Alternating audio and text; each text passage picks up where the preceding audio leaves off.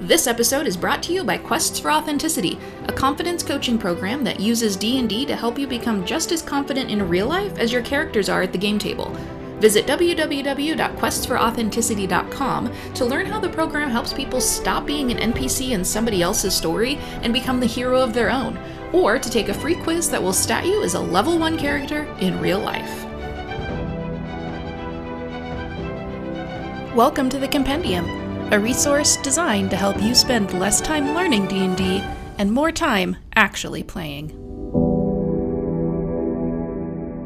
Welcome back to the Compendium. We are here bringing you another class breakdown. This week we are diving into the Clerics. Clerics are, I think, a little bit nice because we're going to be rewinding on the complexity just a little bit from the last couple that we had built up to. And Clerics are, I think, one of the potentially considered one of the more important classes in D&D. They actually appear third in the player's handbook for a really good reason. It's done alphabetically and it starts with the letter C. But no, seriously, clerics are important. They're kind of known as the healer. And as I'm sure you've heard, even if you're new to D&D, there's always the trope of the healer in the party. And that is really where the cleric is going to excel. Yeah, exactly. And cleric also has the advantage of being literally the oldest class in D&D. Was it always called the cleric? It was always called the cleric. Oh, it didn't even get a rebranding. All right. Yeah, because it was fighting man, magic user, thief, and then cleric. And it's come a long way in the intervening time, but it is more or less unchanged. Its name has always been there though, so that's kind of nice. Right. So I'm kind of excited to dive into this. We are going to kind of give an overview of what clerics are like, why, like their history, where they come from, and then do your basic build of a cleric, what to expect from your vanilla basic cleric, and then dive into all of the different divine domains that you can choose for your cleric. And there is a lot of them. And so we're going to kind of give an overview of all of those. So let's just start out by talking about what is a cleric. Let's break down what that word kind of what it implies, the job, I guess, that it comes with, and kind of in the lore, the story, if you're playing a cleric character, what the history would be to build up to that job, I guess. Yeah, so a cleric is someone who files paperwork, basically. No. I remember hearing about the cleric for the first time back in the late 80s when I first started playing D&D, and I was very confused about what they were. And someone was like, no, it's like a priest. I'm like, oh, okay. That makes a lot more sense. Thematically, the cleric is a great class because it's a full caster that also has a lot of martial prowess, not as much as some of the others, but it's always been that kind of dual purpose kind of class, because yes, their faith and their magic and their healing and all of that has always been important, but they were never as, let's say, helpless martially or in melee as some of the others, like the wizard has always kind of traditionally been. So yeah, the cleric is basically, they are worshippers of a deity, and typically part of a organized system of religion with temples and shrines and tenets and all these kinds of things. And they fit great into any kind of world or setting because there's always going to be these different kinds of deities. And unlike with a paladin who could potentially follow a code or an ideal without a god, a cleric really does really has taken like the mainline track of deity worship or god worship and gets their spells straight from that god, as opposed to like the warlock kind of like is going around the side to do that, or druids or rangers who worship the nature or the primal sources. These really guys have like the main access to the gods. Right. And you kind of implied it with what you said, but I want to dispel, I think, what could be a very, very common misconception. I know I had it at first, which is cleric equals good. That's not necessarily No. true. You subscribe to a religion, you follow Mhm. and worship a deity. That doesn't mean that the deity is a good, helpful, loving, kind deity. The deity can be a lot of different things. So just because you're picking a cleric doesn't necessarily mean that you're now having to be railroaded into this like kind, loving, vanilla character. Not at It all. can really be very, very diverse within that role. Right. And the gods of D&D, typically speaking, I mean, everyone can run them the way they want, but they really do take their cues from like the Greek and Roman pantheons and even Egyptian pantheons, where Oh, there's yeah. a multitude of gods that each have their own sphere or domain, right? So if you think even like if you think about the Norse gods, like before Marvel got a hold of them and really kind of changed some things up, but like, there was the god of rain and storms, right? There in Greek mythology, there's the god of fire and of creativity, of the sky and lightning. There's the god of fidelity and love, and of war, and of crops, and of the dead, and all those things. And so, if you kind of have like a Percy Jackson mentality Mm-hmm. going into it, you're like, okay, I get this.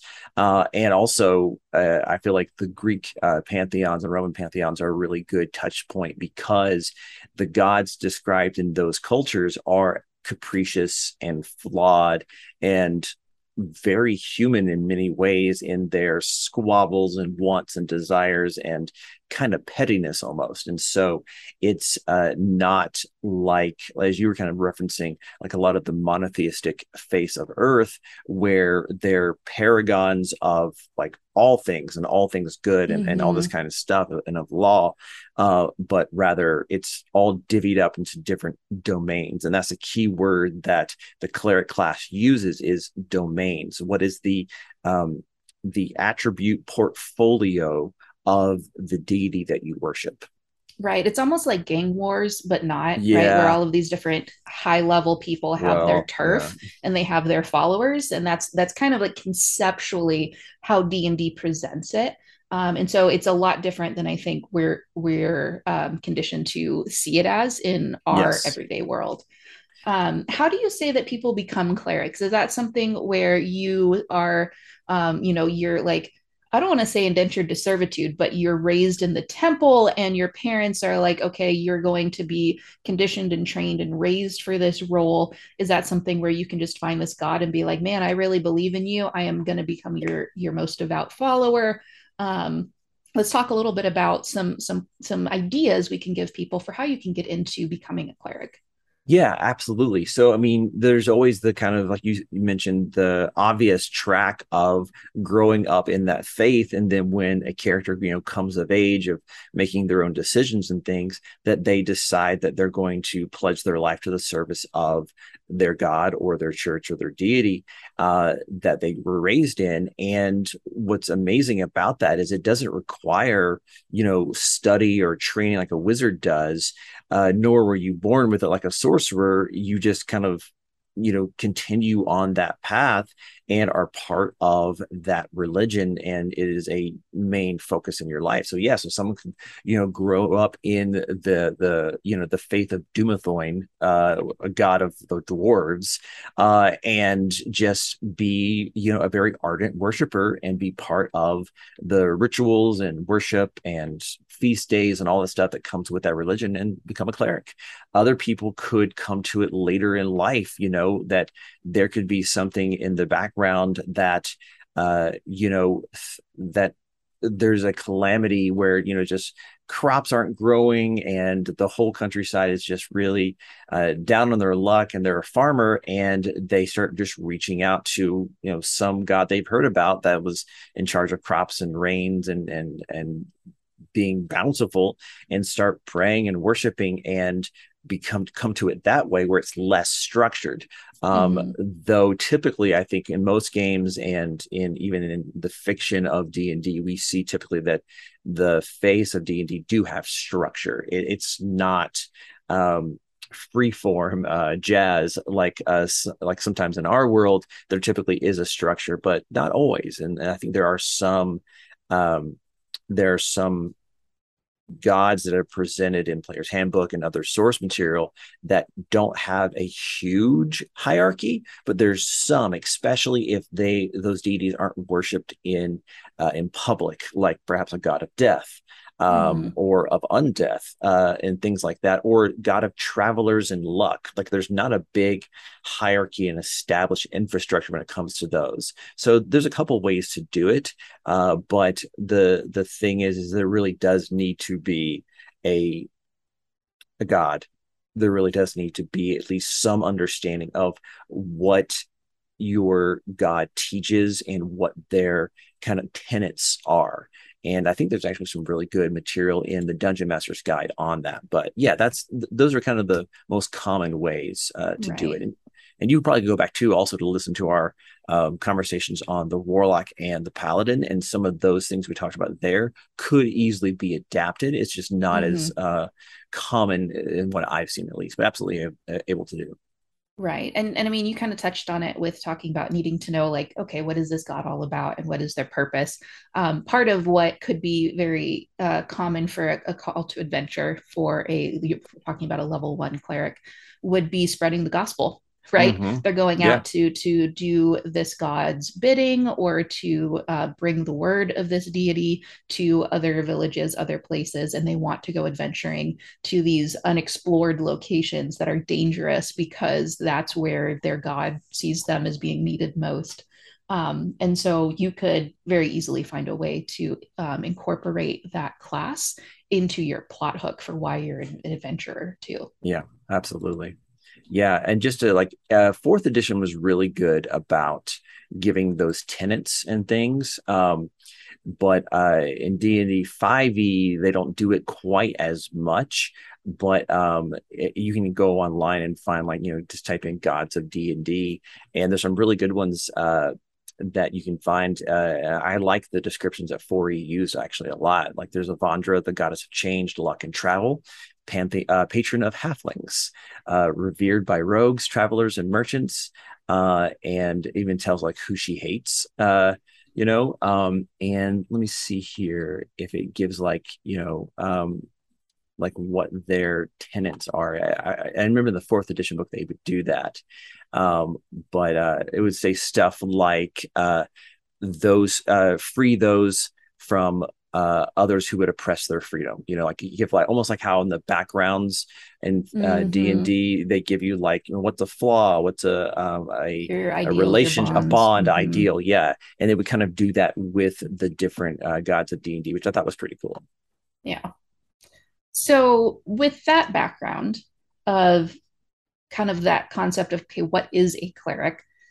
Let's dive into level one cleric, the build. Let's look at what makes them a full caster that's a little bit more capable than a wizard or some of the other caster classes that we've seen, and some suggestions on when you're building that character where you should look to put some of those ability scores or some of the options you can take to really start creating that character the way you want to play them.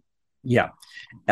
So clerics, first of all, is always going to be or rather, typically is wisdom based. They're one of the many wisdom based classes out there for spell casting, which makes a lot of sense because it's not about your intelligence; it's about your um, the wisdom. Like you usually think of wisdom in the context of the wise scholar or the learned man, the monk out in like the European style monk out in the desert who's been meditating on the nature of the universe and the nature of dualism and the physical world versus the spiritual world, right? So and also wisdom is a stat that's used in D&D for things like perception and being aware of your surroundings, and they kind of key onto that and taking it to like almost a cosmic or religious level, being aware of the greater world around them, not just the physical things but also the spiritual and metaphysical, which is kind of cool. So wisdom is going to be always really important for spellcasting when it comes to the clerics. But after that, constitution or strength is usually a good one. A lot of the physical weapons they can use is going to be keyed off of strength, not a lot of dex-based clerics, though I have done one before. And an easy option for the background would be something like Acolyte, but honestly, Hmm. you can pick anything. It doesn't really, really matter. Um, Right, you but could be a folk hero or a charlatan and just pick a deity that, is like deception. Yeah, And so you could a find some fun trickster ways to domain. flavor it. Yeah, Yeah. trickster domain god. Yeah, exactly. Or charlatan and picking with one of the typically seen as evil deities, and you're like, oh no, no, I'm actually a cleric of the Dawn Father of Pelor, but really you're like, into like the god of murder, Cyril, or whatever. I think that's what his name is. But yeah, getting into like the stats though, you D8 for hit dice. And you get light armor, medium armor, and shields. I Although mean, there's a that lot of right there this, is a good bump for a caster. it really is. There's not a lot of full casters that get that off the bat, and there's several domains, the subclasses that you can pick that'll give you access to even more armor and more weapons. So, a But quick pause, real quick, on a slight segue. When you're yeah, doing a somatic casting spell, how does that work if mm-hmm. you're holding a shield? Is the expectation you just have to have one hand free?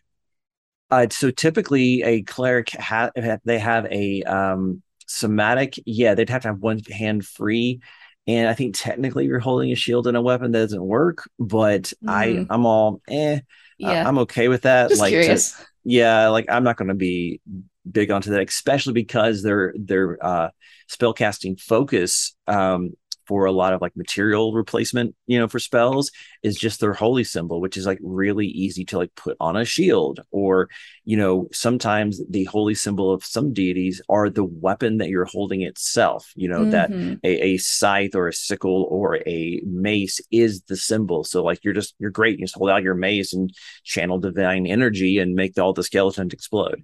But yeah, exactly. They get simple weapons, no tools, which you get that from your background probably. Saving throws, wisdom, and charisma, and then you can choose two skills: history, insight, medicine, persuasion, and religion. And which is really good because wisdom is keyed for insight, for medicine, uh, and religion though weirdly is not wisdom; it's intelligence along with history. So there you go. That was kind of a little odd. But then you can start off with a mace or a warhammer if you're proficient, and a lot of them are. And you can choose like leather armor or scale mail or chain mail if proficient, which is really nice because you get your subclass at level 1, like we said. And so a lot of these guys, when you're making your cleric off the bat, you already get extra stuff just from the word go. And so they Hmm. give you extra options as starting equipment for free that can key off the extra options you get at your subclass, which is a little bit different, and I kind of really really like that. A shield and a holy symbol, light crossbow, simple or a simple weapon, priest pack or an explorer pack. So that's the kind of stuff you get off the bat as a cleric, and you can cast spells at level 1. You get your divine domain at level 1. You get a lot of stuff right away. Um, what's really interesting about, do you want to talk about the spell casting for a second? Because they do it a little bit different than a lot of people. Yeah, let's go ahead and do an overview of the cleric spell casting real quick, and especially how it differs from some of the other casters, so we can define that for people that are playing one caster to a different one. Yeah, absolutely. So you get cantrips at first level, 3 of them of your choice from the list. And then oftentimes you'll get extra cantrips later because of your subclass. But the the number of spell slots that you have on the chart there in the player's handbook are just the slots that you have. When it comes to preparing and casting spells, this is where it gets a little bit different. So when every day you prepare the spells that you want to know, like a wizard does, but it has to come from a little bit bigger repertoire that you have in your spell book. But with a cleric, every cleric spell is available to you every single day when you prepare your spells. You get to pick from anything on the list. It's a smorgasbord, it's a buffet because you're praying in the morning to your deity and you tell them what you would like and they can just give it to you. Right.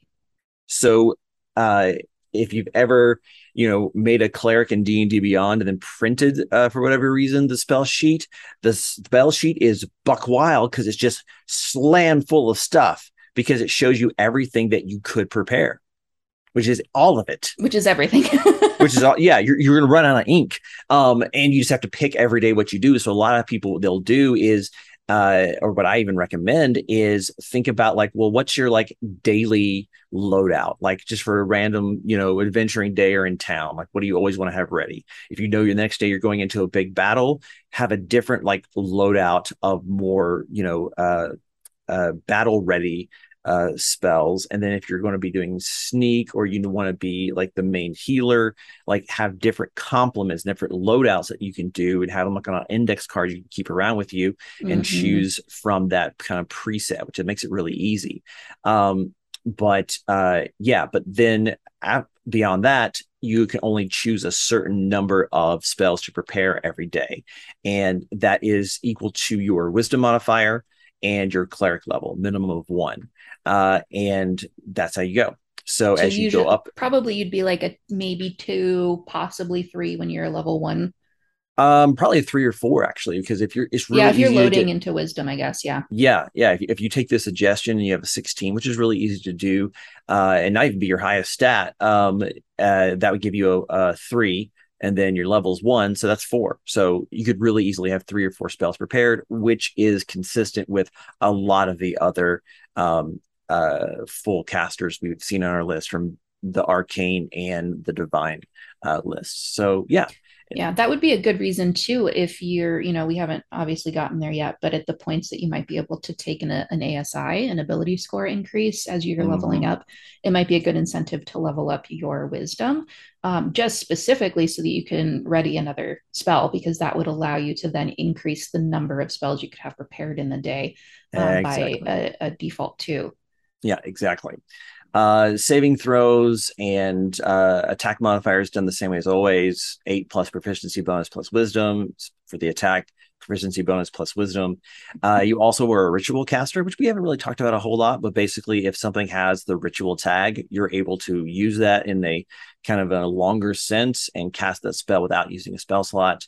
And typically they'll use a holy symbol as their spell casting focus. So yeah, pretty straightforward. It's just that every day you have the entire cleric spell list and any additional spells you get from your subclass to choose from when you choose which spells you'll be using based on your wisdom bonus plus your cleric level. Can you, oh man, like I'm just thinking about like I want to say worst case scenario, but like if you multi-classed multiple casters, like what you Yes. have access to would be phenomenal, especially if like starting out with cleric, just right out the gate, you automatically get every single thing out of the cleric list as a level one Mm-hmm. caster. You could build a very interesting caster that has access to a huge amount of spells. Yeah, the versatility alone is ridiculous, especially when you consider that pairing that with your subclass, which might give you access to some kind of off-label spells that you don't usually see clerics casting. And then whatever you subclass into, it gets kind of wild, especially if you're doing something that's pure arcane, like the wizard, sorcerer, or artificer would do that. So yeah, it's pretty wild. Um, but yeah. Yeah. Um, uh, and then at level one, you also get to choose your divine domain, which we'll talk about in depth here in a little bit. But basically, it gives you an extra little bump of cool things and also opens up the spell list even further. Um, and also lets you have spells that are always prepared no matter what, and doesn't count against the number of spells you have prepared in a day. Oh, wow. And Right. that's at level one. So we're not That's talking about at four level one. prepared spells potentially or hypothetically. We're talking about even more than that. Exactly. The like I'll just pull up one here real quick. So like one of this typically what you'll see is new cleric spells for you at first, third, fifth, seventh, and ninth. And um of those levels. And basically, like for instance, you could have detect magic and magic missile just always on your sheet, and they don't count against. the other ones you have. So to go back to your point, it even further opens up that versatility to a ridiculous level, and I am here for it. Yeah. So let's move on to your vanilla cleric level two. When you get up to level two, you get an additional ability called channel divinity. So let's talk a Yes. little bit about what channel divinity is and what it does for you as a cleric. Yeah. So channel divinity is really cool because in a way, it's kind of like the invocations from the warlock in that you have this other thing that is like spell casting, but is not spell casting, where you are just channeling pure divine energy to do a certain effect. It is a consumable resource, but it's not a spell, even though sometimes it really does feel like a spell. Um, and you can always do two things with it. You can turn undead, which is a very misleading name. It doesn't mean you can turn into an undead creature. It means that you can turn away undead creatures. So if zombies and skeletons are like shambling towards you, you can hold out your holy symbol and channel pure divine energy through it, and they have to like go away. And later it can even destroy them outright, which is kind of fun. And then the second thing you can do is based on your divine domain. And it can be everything from spell like effects to getting a plus 10 to your hit to your attack roll, which is nuts. And Wow. oftentimes they don't even require an action. They can be just like things that you can just add on, or they're a bonus action. There's some that are actions because they're pretty beefy, but a lot of times there's little like oomph, little extra things you can just do on top of it, which is why a lot of people will argue that clerics are the most powerful characters potentially Oh, in I'm already fifth hearing edition. it. I mean, we haven't even Yeah, dug into the meat of, I mean, we barely scratched the surface of the yeah, cleric and it's we're at already level shockingly 2. powerful. Yeah, Yeah. we're at level 2. And basically, even though you have two options, you can only use it once before you have to finish a short or long rest. Later at level 6, you can do it twice between rests, and then at level 18, you can use it 3 times between rests, which is pretty rad. And then with the turn undead thing, basically that is an action. It reaches anything within 30 feet and make a wisdom saving throw.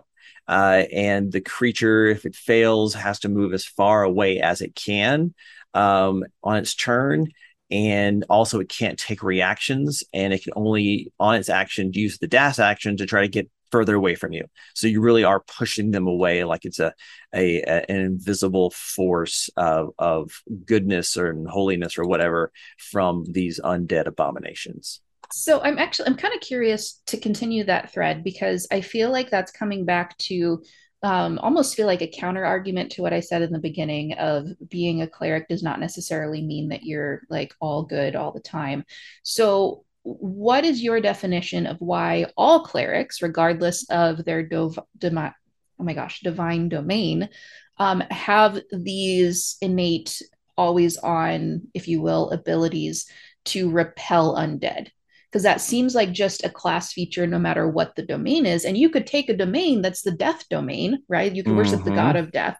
So how does that cross over? How do you think that works, or how does it make sense within the lore or the pantheon of D&D? Yeah, I don't know if it is an easy explanation in the lore of D&D mechanically. I think it's just something that they assume player characters who will be going through dungeons, tombs, and the Underdark and the like are going to come across undead, and this is an easy way to give them a little bump. That's also like a legacy thing. They've always kind of been able to do this.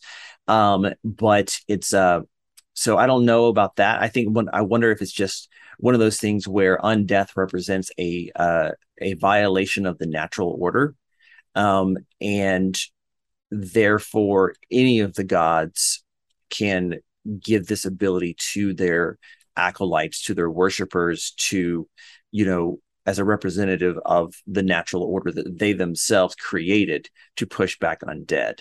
But you do see some things like with the cleric and the paladin, where you're right, where they start worshiping something more like the god of death or the grave or something like that, where they can bolster undead and make it harder for people to defeat undead and things like that. I think the grave domain um, also can do. Let's see, it yeah, it doesn't mess with the turning undead, but it does do some other kind of wild things. So yeah, it's a little odd. It's just kind of it's just what they do.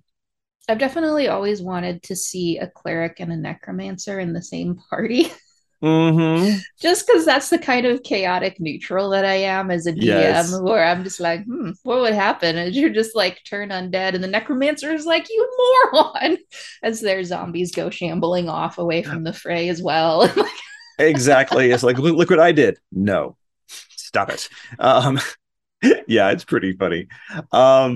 The Continuing on the list though, you've got your ASIs, your ability score improvements at 4th, 8th, 12th, 16th, and 19th. Pretty standard there, nothing surprising.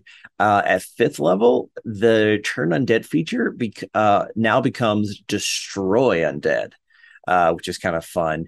Where if the creature fails its saving throw and it's under a certain CR, instead of fleeing, it just gets obliterated. And if you've seen the Legend of Vox Machina on Amazon or watched your Critical Role, their cleric Pike does this a lot, and it's always super rad. But it seems to cap out at CR4, which is still pretty impressive. But that's level Yeah, I 17. mean, by the time that you get up to a challenge rating 4 undead, it's like you're probably getting into something bigger and stronger than mindless creatures. Yeah, So there's more going on there that it makes sense that something like this might not affect it the same way. yeah, exactly. And then also too, do you really want to give? Because undead especially high level ones, can make really great villains. Vampires and Strahd and liches and all this other stuff. Death Knights. Do you really want to give just a mere player character the chance to just go bye bye and instantly defeat it? That doesn't, narratively speaking, I'm like, yeah, I see why they would cap it at a relatively low CR4. So there you go. But they do get some really cool things that can be game breaking. At 10th level, and this is the last kind of vanilla feature, they get divine intervention, which is as cool as it sounds, is that you can call on your deity to intervene on your behalf when the need is great.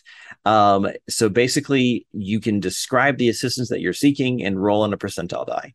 If you roll a number equal or lower than your cleric level, so the best you'll get is a 20% chance. Your deity hears you and goes, yeah, I'll step in here. But it's up to the DM to choose the nature of the intervention.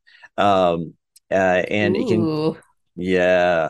The DM chooses the nature of the intervention. The effect of any cleric spell or cleric domain spell would be appropriate. Now, not a cleric spell that you can cast, any cleric spell. So it can be kind of wild, but fortunately, it is in the hands of the DM, who's depending on their comfort level when it comes to chaos, can help mitigate that. If your deity intervenes, you can't use it again for 7 days.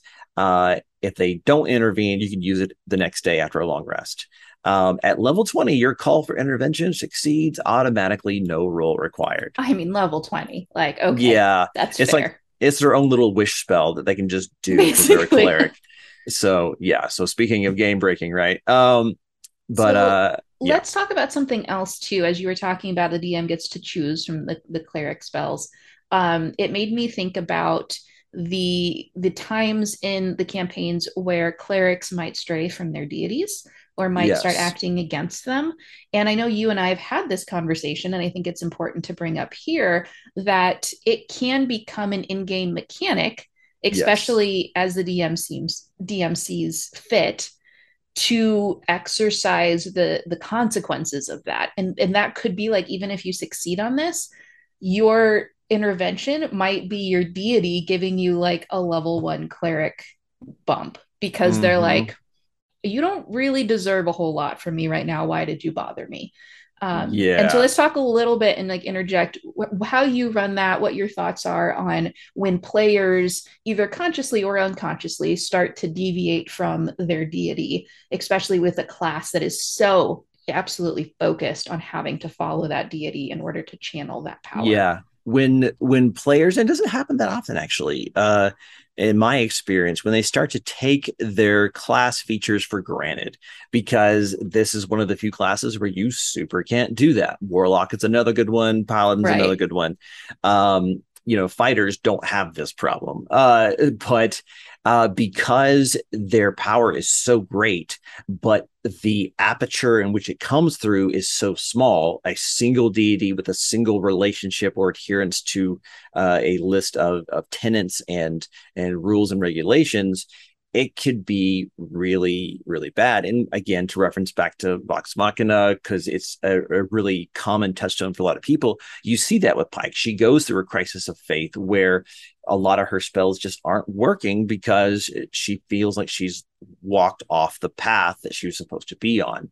And so it does give you a lot of great narrative ammunition and fodder as a dungeon master to move the course of the whole adventure so that their cleric, who they really need to be at full power to, cast things like resurrections and healing and Mm-hmm. such, to go on a side quest where they can figure out, how to get redemption or how to do this kind of journey of self-realization and repentance and Or renewal. travel to the nearest temple to make a sacrifice, or Exactly. Yeah. And I know a lot of people who will say, yeah, listen, I know what this spell resurrection says, but you have to do it at one of your temples.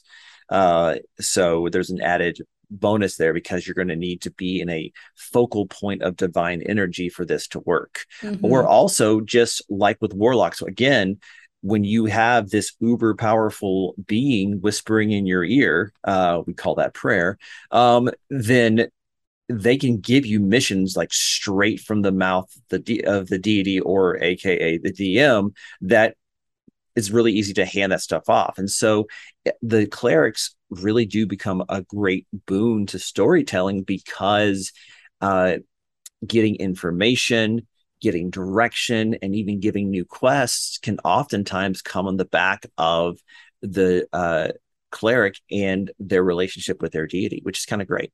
Yeah, It's and like as a a player too, you could have fun with like if you roll low when you're trying to mm-hmm. cast something and it fails, you could play that as like questioning if your god has turned their back, if you're not doing enough, and like really just amp up just the random chance of the game and wrap it into your experience and just see what Yeah. comes of it. What I would like to do with it in the near future, I don't know if you've seen these guys on TikTok, Dempsey and Davis, they do Demigod Helpline, Oh yeah. where like Hercules or Perseus or whoever will call in and they don't get their divine parent, they get Jan, who is the in between, who literally works at a divine call center and tries to help them solve their problems. And I would love for low rolls or bad rolls rather on this divine intervention thing when they pray, they don't get Zeus or Hephaestus, they get Jan. I think that would be hilarious. So you can have a lot of fun with it. There's a webcomic called Order of the Stick, where for a while their cleric, their dwarf cleric of Thor, when he would try to do stuff like that, he would get a automated uh, call center where he would have to like spell like the first few letters of the effect that he was trying to get, but he has a terrible like just thick Scottish accent that's even you can see it in the comic.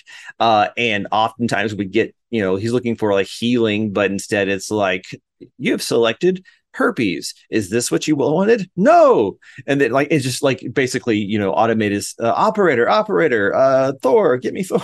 And it's great. So there's a lot of fun that can be It's had. almost like the DM being able to make up wild magic of their own sort, Yes, but for the yes. cleric. Like in a lot of ways, I think that the DM could just think of it in that context and then run with that thread.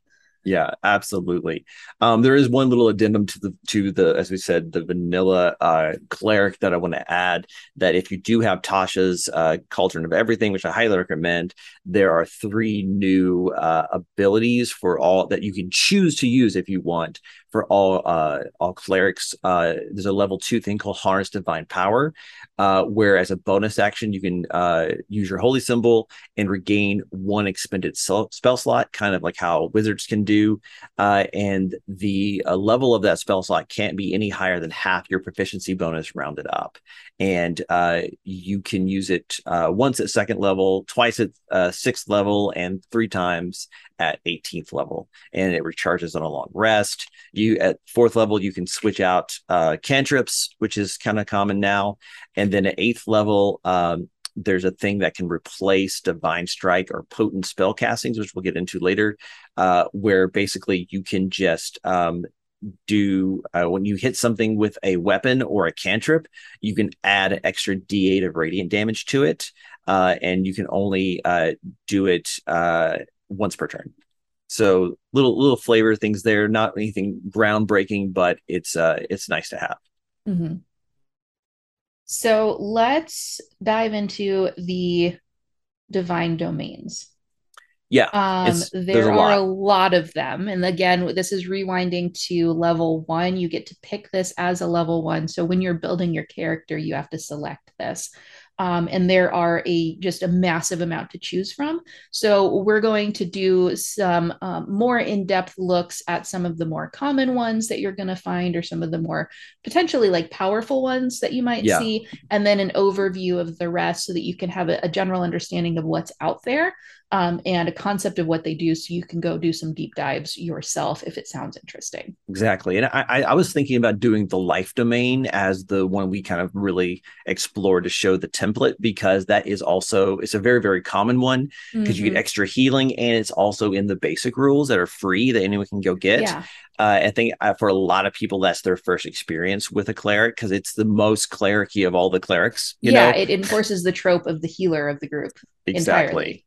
Yeah, and what I love too is it gives a short description of what they're all about, and even some uh, potential gods that they could worship from a bunch of different pantheons, like from Greek mythology, and then also from like D&D mythology, from Norse and Egyptian. So there's a lot of really cool things, where I just saw it, Pelor, Lathander from D&D stuff, but you also have like Hathor from the Greek gods as well, and Demeter, and things like that. So it's kind of nice. So their extra spells, at first level, they always have bless and cure wounds prepared. So that's already on the list, but they'll always be able to do bless and cure wounds, right? Which makes a lot of sense. At third level, they always have prepared lesser restoration. So, like getting things like blinded, deafened, paralyzed, poisoned off of a character. This is the easy way to do it. And Yeah. spiritual weapon, which is a great spell. Yeah. And I Uh, think, too, one of the things that I wanted to point out is that there was no third level improvement for your vanilla cleric. So, third right. level is pretty much going to come always in your divine domains. And it's going to Yes. be probably something a little more hardy because it's non existent in just your basic vanilla. So, Exactly. Yeah, exactly. And that's why it was so fast talking about the bare bones cleric, um, because most of what fills in those gaps is repetitive things like Churn Undead, Destroy Undead, ASIs, and then stuff from your domain. right. Probably more so than a lot of the other classes we've looked at. Fifth level, they get Beacon of Hope and Revivify, which is a quick acting resurrection spell. At seventh level, they get Death Ward, which can help keep everyone alive, and Guardian of Faith. At ninth level, they get Mass Cure Wounds and Raise Dead, which is a much more beefy and longer taking resurrection spell. They also get a bonus proficiency of heavy armor, which we kind of mentioned before. And then also they get Disciple of Life, which is basically whenever they do a healing spell, it's more effective. So if they use a first level spell or higher to restore hit points to a creature, the creature regains additional hit points equal to 2 plus the spell's level. Oh, So wow. it's just a little like bump Yeah. that in many ways just like doubles the lowest possible amount of healing. Mm-hmm. which is really nice because it's this great safety net. Because Cure Wounds is like 1d8, I think, plus your ability casting modifier. And so, like, let's say that's like 4 is the minimum, and then here that's an extra 3 at minimum, so that's 7. So you're always going to give at least 7 hit points to somebody, which at first level, which is what this is, that could be almost all of your hit points, which is Yeah. great. Yeah. Oh, first level characters. Yeah, which thank Paylor really helps. And then their channel divinity is something called Preserve Life. As an action, you can present your holy symbol and invoke healing energy. It's like when you put a Halls in your mouth when you have a cold, and just the effervescence just comes off of you. You can restore hit points. Yeah, I know. You can restore hit points equal to a number 5 times your cleric level. So you can just at second level, you can just give 10 hit points as an action. That's not a spell Mm-hmm. to any creature within 30 feet of you, including yourself, or divide them among any number of creatures in range. So you can kind of give a little bit of healing to everybody. And this is great because it scales as you go up. So at 20th level, that's 100 hit points. You can just dump into one person or give a little top off to everybody in your party. But you can't restore a creature to more than half its hit point maximum. So it is when they're like really down. This is Right. going to be able to use to help them get back up, and then maybe use some of your other abilities to do that. At 6th level, you have Blessed Healer, which sounds like a hymn somehow. Blessed Healer. That when you cast a spell of first level or higher that restores hit points on a creature other than you, you regain hit points equal to 2 plus the spell's level. Oh, So nice. now you get bonus healing from your first level ability from Disciple of Life, and now at 6th level you get a little kickback. You get like a You just little, feel so good about what you're doing and all the yeah, good you're doing in the world. yeah, yeah. Just You get amps like you up a little. yeah, you get affiliate hit points because you're doing your God's work. And I'm going to call those affiliate hit points from now on because that was good. And then 8th level, Divine Strike, which is one of those abilities that you can use Tasha's to switch out. But basically, you can infuse your weapons with divine energy. And once on each of your turns, when you hit a creature with a weapon attack, you can cause the attack to do an extra d8 of radiant damage. And at 14th level, it jumps to 2d8. So you can kind of, in a way, give a little bit of a run for the money to paladins just much Mm-hmm. later in your growth track. And then their Super Saiyan, their capstone ability is Supreme Healing at level 17 and above. When you would roll 1 or more dice to restore hit points with a spell, instead you use the highest number possible for each die. Oh, wow. So instead of rolling 2d6 hit points, you would just restore 12 plus whatever other bonuses are there. So you just don't have to roll a healing anymore. You can just give max healing all the time. And there's no caveats here, not once per day, once per long or short rest. It's just whenever you would roll 1 or more die to restore hit points with a spell, not channel divinities, just use the max die. That's it, period. All I can think of is like a DM using the optional rules of gritty realism. Be like, you guys are messing it up. Yeah, this is neither gritty nor real. Yeah. Hey man, you let a cleric into the party. That's how it goes. So that's kind of the template. As you can see, that kind of lays over all of the vanilla stuff we talked about, and really dials in the theme or domain or portfolio of that god onto this cleric that really gives them the flavor that you're looking for. And there's a lot of really good ones on here. Right. And nothing there is unique from itself, right? Like you said, it just Mm-hmm. continues to narrow the focus tighter and stronger into one very specialized area. So Right. it's just deepening your ability to do this one thing very well.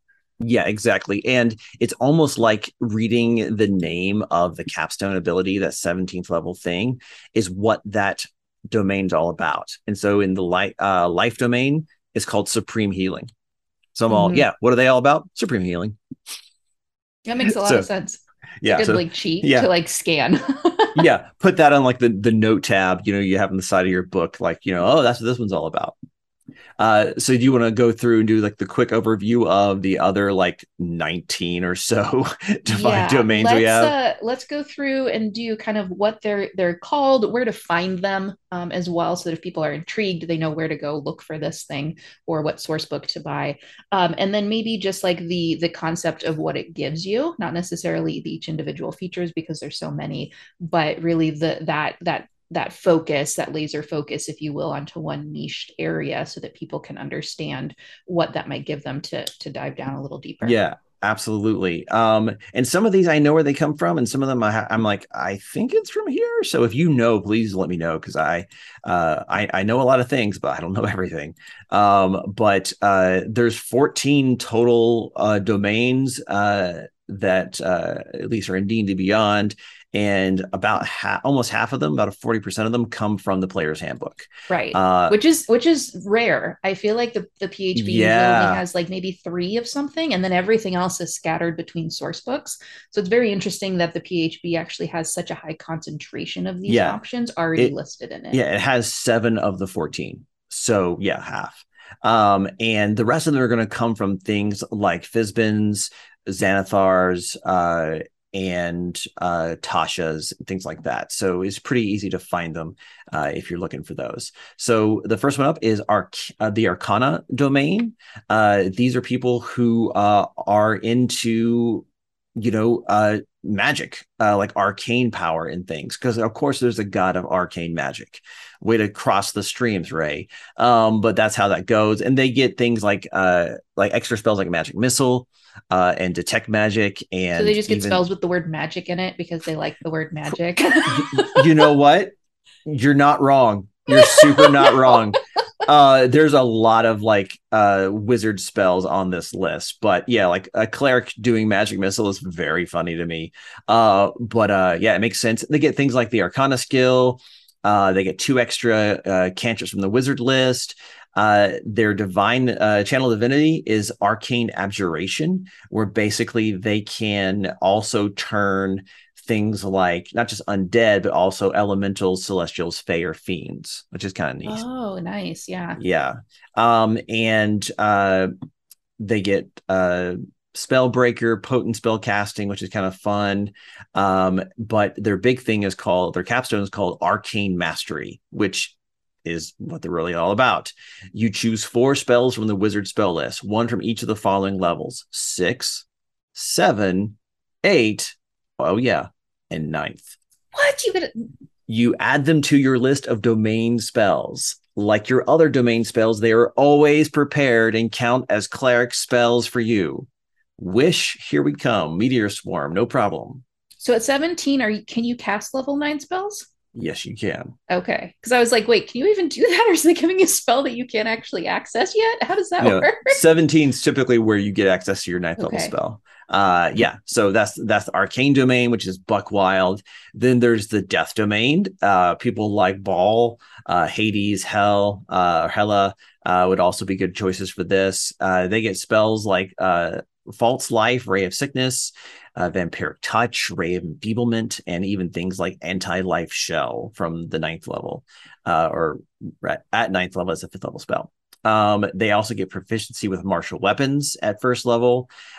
They learn 1 necromancy cantrip from any spell list, which is kind of great. Oh. Uh, Mhm. and if it normally can only target 1 creature, it can instead target 2 creatures Oh. as long as they're next to each other, which is like I've used that before on like thought experiments where I'm all okay, check this out. Their channel divinity is called Touch of Death, where they can basically just make a melee attack and use their channel divinity to do extra necrotic damage, 5 plus twice your cleric level, which is kind of fun. They Their channel divinity later can ignore resistance to necrotic damage. They get divine strike where they can do more necrotic damage with their hits, and then their capstone ability is called improved reaper. I didn't know he needed improving to begin with. So, Well, that's the case they're about to make, I guess. So when the cleric casts a necromancy spell of 1st through 5th, that targets only one creature, the spell can instead target two creatures in range within fifth level. So it's like their first Oh level wow. ability at Mm-hmm. the top that goes all the way to fifth level. But if the spell consumes material components, you have to provide those things. And you can just do that whenever the conditions are perfect. You're good to go. So yeah, and it was interesting too, is it even seems like because it's called Improved Reaper, so the death domain is not about like bringing undead to life. It's about helping people into the grave, helping them Putting pass people on into the to death. undead. Yes, like I'm the Reaper, I've come to reap your soul. So yeah, there's like, yeah, promoting death all over the place. Let me help you out with that. I feel like Uh, you could also be like, yeah, Thanos, he's my god. you know what? You're not wrong. That's pretty good, actually. Then you have Forge Domain, which is a lot of fun. Hephaestus would be a great one for this, where basically they're the gods of the Forge. They get spells like Identify, Heat Metal, obviously, Fabricate, Great for your Creation. dwarf. Yeah, really good. They also get proficiency with heavy armor and smith's tools, which makes a lot of sense. And this one's so wild. At level 1, they can imbue magic into a weapon or armor. At the end of a long rest, you can touch a non-magical object like a suit of armor or a simple or martial weapon, because you can use you might be able to use those too, until the next long rest or you die. Thanks for that. It becomes an object, a magical object. So it would either give a +1 bonus to your AC if it's armor, or a +1 bonus to attack and damage if it's a weapon. So you can get a magic weapon at level 1 because you made it. You infused magic for the rest of the day into this thing. And you can do it only once per long rest, where you can just keep doing it over and over again, basically. Um, and then their channel of divinity is something called Artisan's Blessing. It's an hour-long ritual. So this is way different than some ones we looked at before. Yeah. Uh, on a where you can craft a non-magical item that includes some metal. And what you create can't be worth more than 100 GP. And what it does is, what does it do? Oh, it just helps you make anything you want, basically. So the ritual can, yeah, I was like It does reading it everything. going, I was Mhm. reading, I was like, you can just make whatever. Okay, cool, cool, cool, cool. The ritual can create a duplicate of a non-magical item that contains metal, such as a key, if you possess the original during the ritual. So you become a locksmith. You're like that machine at the grocery store that can copy your keys. But basically, you can just make whatever you need, The rogue as could steal it long. and Mm-hmm. then keep the not the rogue. We someone else could keep the owner of it busy for a little while, for an Like, hour. yeah, like the bard, and then they come back Yeah, and the they have the bard. copy of the key. Yeah. And then you So just put the original back and you still have the copy for your, yeah, Ocean's 11 scene coming heist, later. exactly. Now this one doesn't excite me like some of the others, but it is still kind of cool because you can do a lot with that. So there's this song by The Longest Johns called Hammer and the Anvil Song. Yes. Check it out. If you haven't heard it, it's like the theme song for this divine domain. It's Mm-hmm. great. Yeah, we should start making playlists for all these classes. They later get Soul of the Forge, where they gain resistance to fire damage, and heavy armor gives them a bump to their AC. Divine Strikes, and then their capstone ability is called the Saint of Forge and Fire, which is a fantasy book I would absolutely read. You gain immunity to fire damage, and while you're wearing heavy armor, you have resistance to BPS, bludgeoning, piercing, slashing, from non-magical attacks. You Oh, become I a love tank. that. You just Yeah. become a tank, which is awesome. Then you have the Grave Domain. Osiris, Hades, Anubis are good examples of this. They get things like False Life, Bane, Gentle Repose, Raised Dead, Anti-Life Shell, a lot of crossover with the Death Domain. They're a little bit different, though, because at first level, they gain the ability to manipulate the line between death and life. So the Death Cleric is trying to help you die. These guys are like, it's wishy-washy, that line. When you It would depends norm on what I need from you right now. Yes. When you would normally roll one or more die to restore hit points with a spell to a creature who is at 0 hit points, you can instead use the highest number possible for each die. So they'll heal you, but you got to die first, Hmm. which makes a lot of sense. They also get the cantrip Spare the Dying, which can be cast as a bonus action for them, which is kind of fun. And they also get Eyes of the Grave, when, as an action, they can open their awareness to magically detect undead. And they can know the location of any undead within 60 feet, as long as they're not behind any cover, which is kind of fun. They can use it many times equal to their wisdom modifier per long rest, which means if you're looking for a vampire in a masquerade ball, he can find him. Just cuz. Their channel divinity is called Path to the Grave, which is nice. As an Ooh. action, choose one creature you can see within 30 feet and curse it until the end of your next turn, which means it is cursed until the end of next turn. You don't have Yeah, to you don't curse have at to it for yell a whole turn. expletives. Yeah. Although I've played at your tables before, there's people I know that would actually do that. They take it as a Yeah. challenge. The next time you or an ally hits the cursed creature with an attack, the creature has vulnerability to all of that attack's damage, and then the curse ends. So if you've got a rogue or a paladin on your party, this is the team up you've been waiting for. Sentinel at Death's Door, where you can help somebody uh, to turn a crit into a normal hit, potent spell casting, Ooh. and then they have Keeper of Souls as their capstone. They can seize a trace of vitality from a parting soul and use it to heal the living. When an enemy dies within 60 feet of you, you or one creature of your choice within that same range gains hit points equal to the enemy's number of hit dice. And you can do it once per turn. So you can just reap those souls and keep your party up. It's like the real life version of video games where they drop little balls of XP that you Uh you get to go pick yeah. up, but Yeah. it's life. And it just like gets sucked into your character and you see your Yeah. health bar go up. You're like, yeah. Um, exactly. Then we have knowledge domain. I'll go a little bit faster. People who are just all about knowledge. Thoth is a good one here. Ogma from D&D is another one.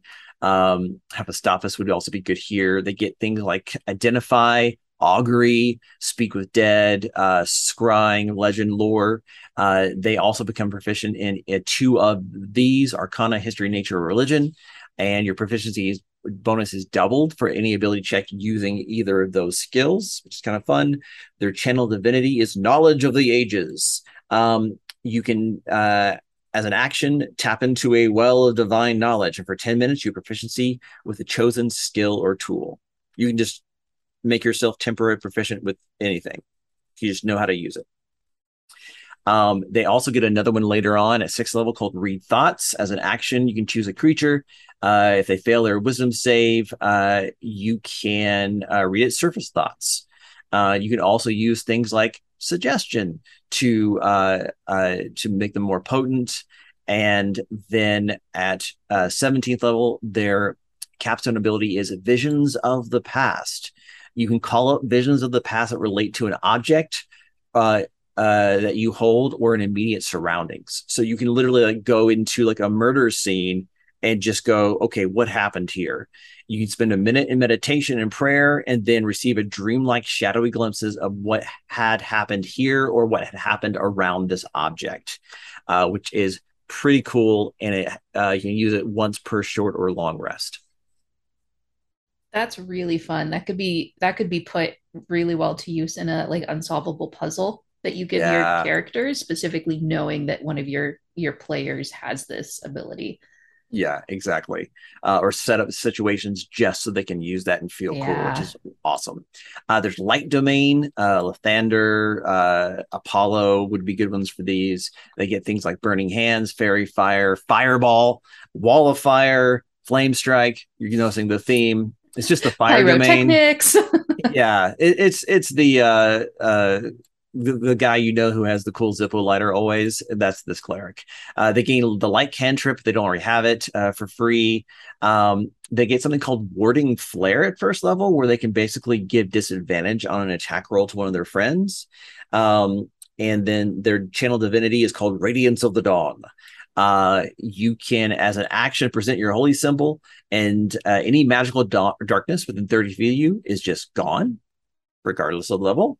Uh, Magical darkness? mm-hmm. Oh. Yeah, I know. And then each hostile creature within 30 feet of you, when you do this, has to make a Constitution saving throw, or take 2d10 plus your cleric level of radiant damage. They get some improved spellcasting, improved flair, and then Corona of Light is their capstone. Corona being that edge Fear of super, super or bright, virus. super hot. Oh my God. No, Can we just move no. on now? I don't want to do this anymore. I just want Absolutely to go on to no Notre meaning that we Dame, know of associated with that word. It does not imply any of those things. which is an area of super hot, bright light around a body of fire like the sun. You can use your action to activate this aura that lasts for a minute. It emits bright light for 60 feet and 30 feet dim beyond that. Enemies in the bright light have disadvantage on saving throws against any spell that deals fire or radiant damage. Pretty cool. Not as blown away as some of the other ones, but still super neat. You got the nature domain. So things like Pan or Demeter would be good ones for this as well. They get things like speak with animals, animal friendship, spike growth, grasping vine, insect plague, the usual. At first level, they can learn a druid cantrip of their choice. It doesn't count against anything. And they can also become proficient in one of these skills: animal handling, nature, and survival. They also gain proficiency with heavy armor. Their channel divinity, if you listen to Adventure Zone, this one comes into play. They can charm animals or plants. They can present their holy symbol as an action, invoke the name of their deity, and every beast or creature that you can see within 30 feet has to make a wisdom saving throw. I don't know how you make wisdom saving throws for plants, but if it fails, It would just automatically fail. yeah, I'm going to guess it's real low. They're charmed by you for 1 minute or until they take damage, and it's friendly to you and other creatures that I you feel like this designate. is the anti Snow White. It's like, no, Mm, you will pay attention to me. yeah. The plants and the animals aren't coming to the aid because they care about her and they love her. They're coming to the aid because they are being forced to against their will. Pretty much. Yeah, there's some implications with all this. And their capstone's called Master of Nature, which makes sense. At 17th level, you can gain the ability to command animals and plant creatures. While creatures are charmed by your ability, you can take a bonus action on your turn to verbally command each of those creatures what to do on its next turn. So it's just a beefed up version of that. Again, not super overwhelming, but pretty cool. Order domain. Clerics of order, of logic and justice, things like that nature. Things like Bane, Tyr would be good examples of this. They gain things like command, the zone of truth, slow, compulsion, commune. They also gain proficiency with heavy armor and then gain proficiency with either intimidation or persuasion. And they have something called the voice of authority. You can if you cast a spell first level or higher and target an ally with it, that ally can use the reaction immediately after the spell to make one weapon attack against a creature of your choice that you can see. Mm. Yeah, so like gives you kind of breaks the action economy a little, which is kind of cool. Channel Divinity orders demand. As an action, present your holy symbol.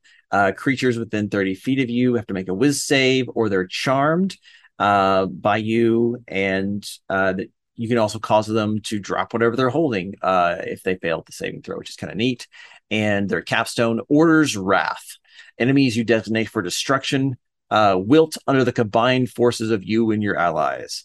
If you deal your divine strike damage on your turn, you can curse the creature until the start of your next turn. The next time one of your allies hits the cursed creature, they also take 2d8 psychic damage, and you can do that once per turn. So pretty similar to things we've seen before, which is kind of neat. So Order Domain just seems angry, like really angry. Like the world's a mess and I just have to rule it. Everyone lay down and die. Then we have, by comparison, the Peace Domain.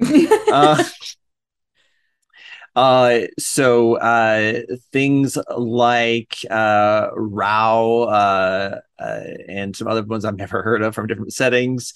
They get Heroism, Sanctuary, Warding Bond, Beacon of Hope, Telepathic Bond, Greater Restoration. They gain proficiency, Insight, Performance, and Persuasion.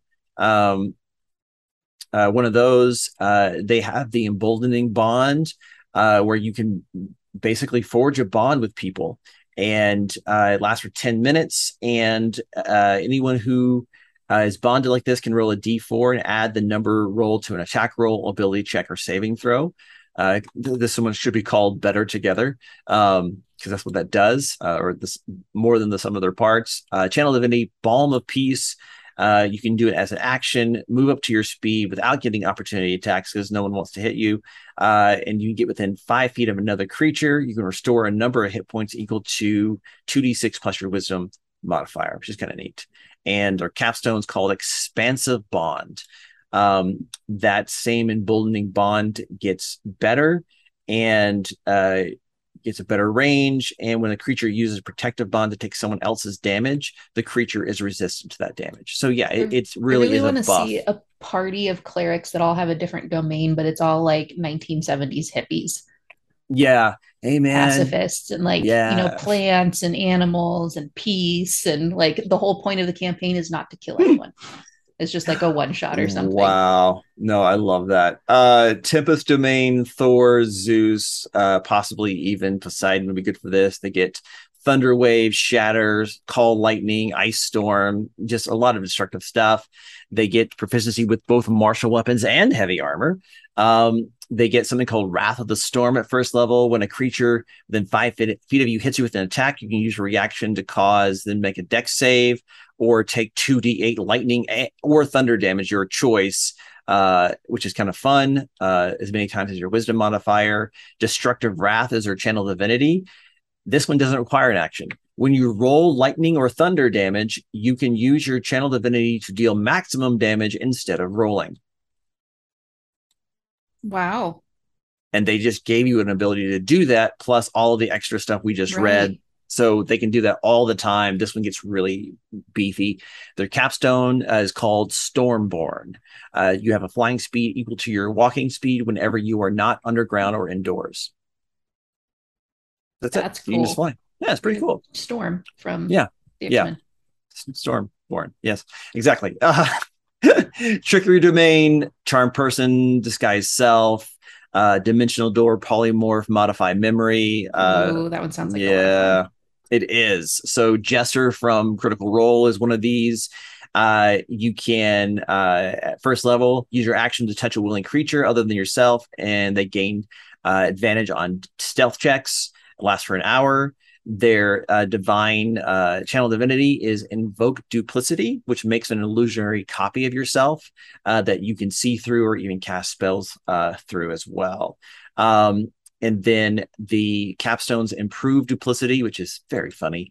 You can create up to 4 duplicates of yourself instead of 1 when you use it. And as a bonus action on your turn, you can move them any number up to 30 feet to a maximum range of 120 feet, which is kind of fun. Very much the Loki domain. Yeah, exactly. Right. Which makes perfect sense.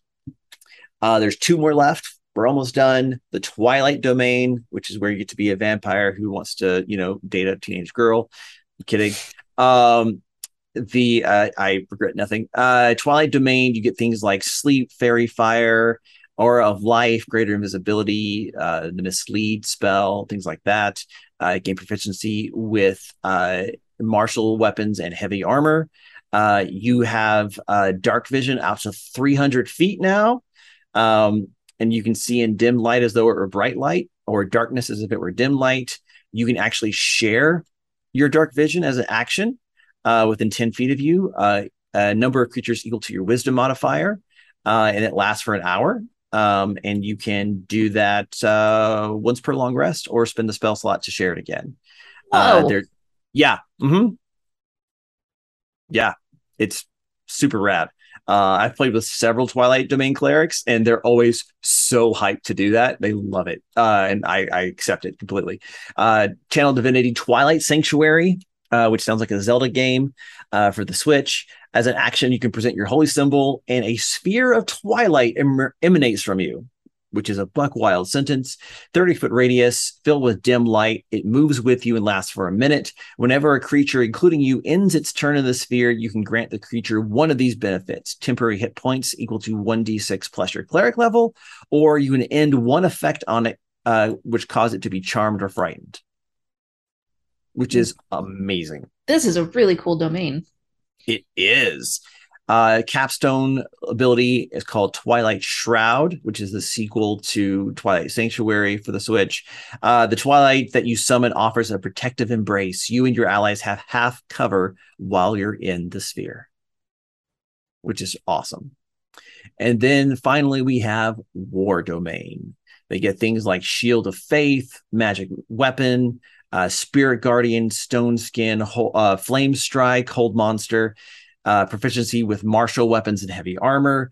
And also at first level, when you're engaged in battle and you use the attack action, you can make one weapon attack as a bonus action. So you get 2 attacks at first At level. level 1. Yes. Wow. Now, granted, anyone could dual wield and do that, but that's not exactly what this is saying. But you can do it a number of times equal to your wisdom mod, and you get them all back at a long rest. And then their their channel divinity is guided strike. This is when you make an attack roll, just any attack roll. You can use your channel divinity with no action to gain a +10 to the roll. And their final form is called the Avatar of Battle, which makes a lot of sense. You gain resistance to bludgeoning, piercing, and slashing damage from non-magical attacks. So Forge Cleric does it a little bit better, but still pretty rad. So that's all the divine domains of Cleric currently in Dungeons and Dragons 5th edition. The cleric is just such a versatile class. And I mean, obviously, people can hear that now. There's so much more to it than just like, here, have a band-aid. Yes, That can be part of it, but you can really build something very powerful, very unique, very story driven. All, depending on what type of story you like to tell as a player, you can tell that story and you can use that type of role play with the cleric, just depending on what domain that you decide to pick, which is so cool. absolutely. Yeah, absolutely. Especially too, I love the rehaul they have here in 5th edition, because there was a trope that clerics were kind of worthless except for healing. And now they've given them so much more to do that I've played with people who were like, you assumed I was here to heal? No. I didn't even prepare those spells today. You're on your own, kid. Where they didn't come to be a heal bot. They came to do some damage. And I love that option is now really easy to take. Thanks for equipping the compendium. We hope you enjoyed listening in to the conversation this week. If you haven't done so already, it would help us out if you take a minute to subscribe to the podcast and leave us a good review. We hope to see you back in a few days for the next episode, where we'll be continuing our discussion, delving further into the world of D&D. Did we do a thing? Did a thing. You did a thing. You can Awesome. get to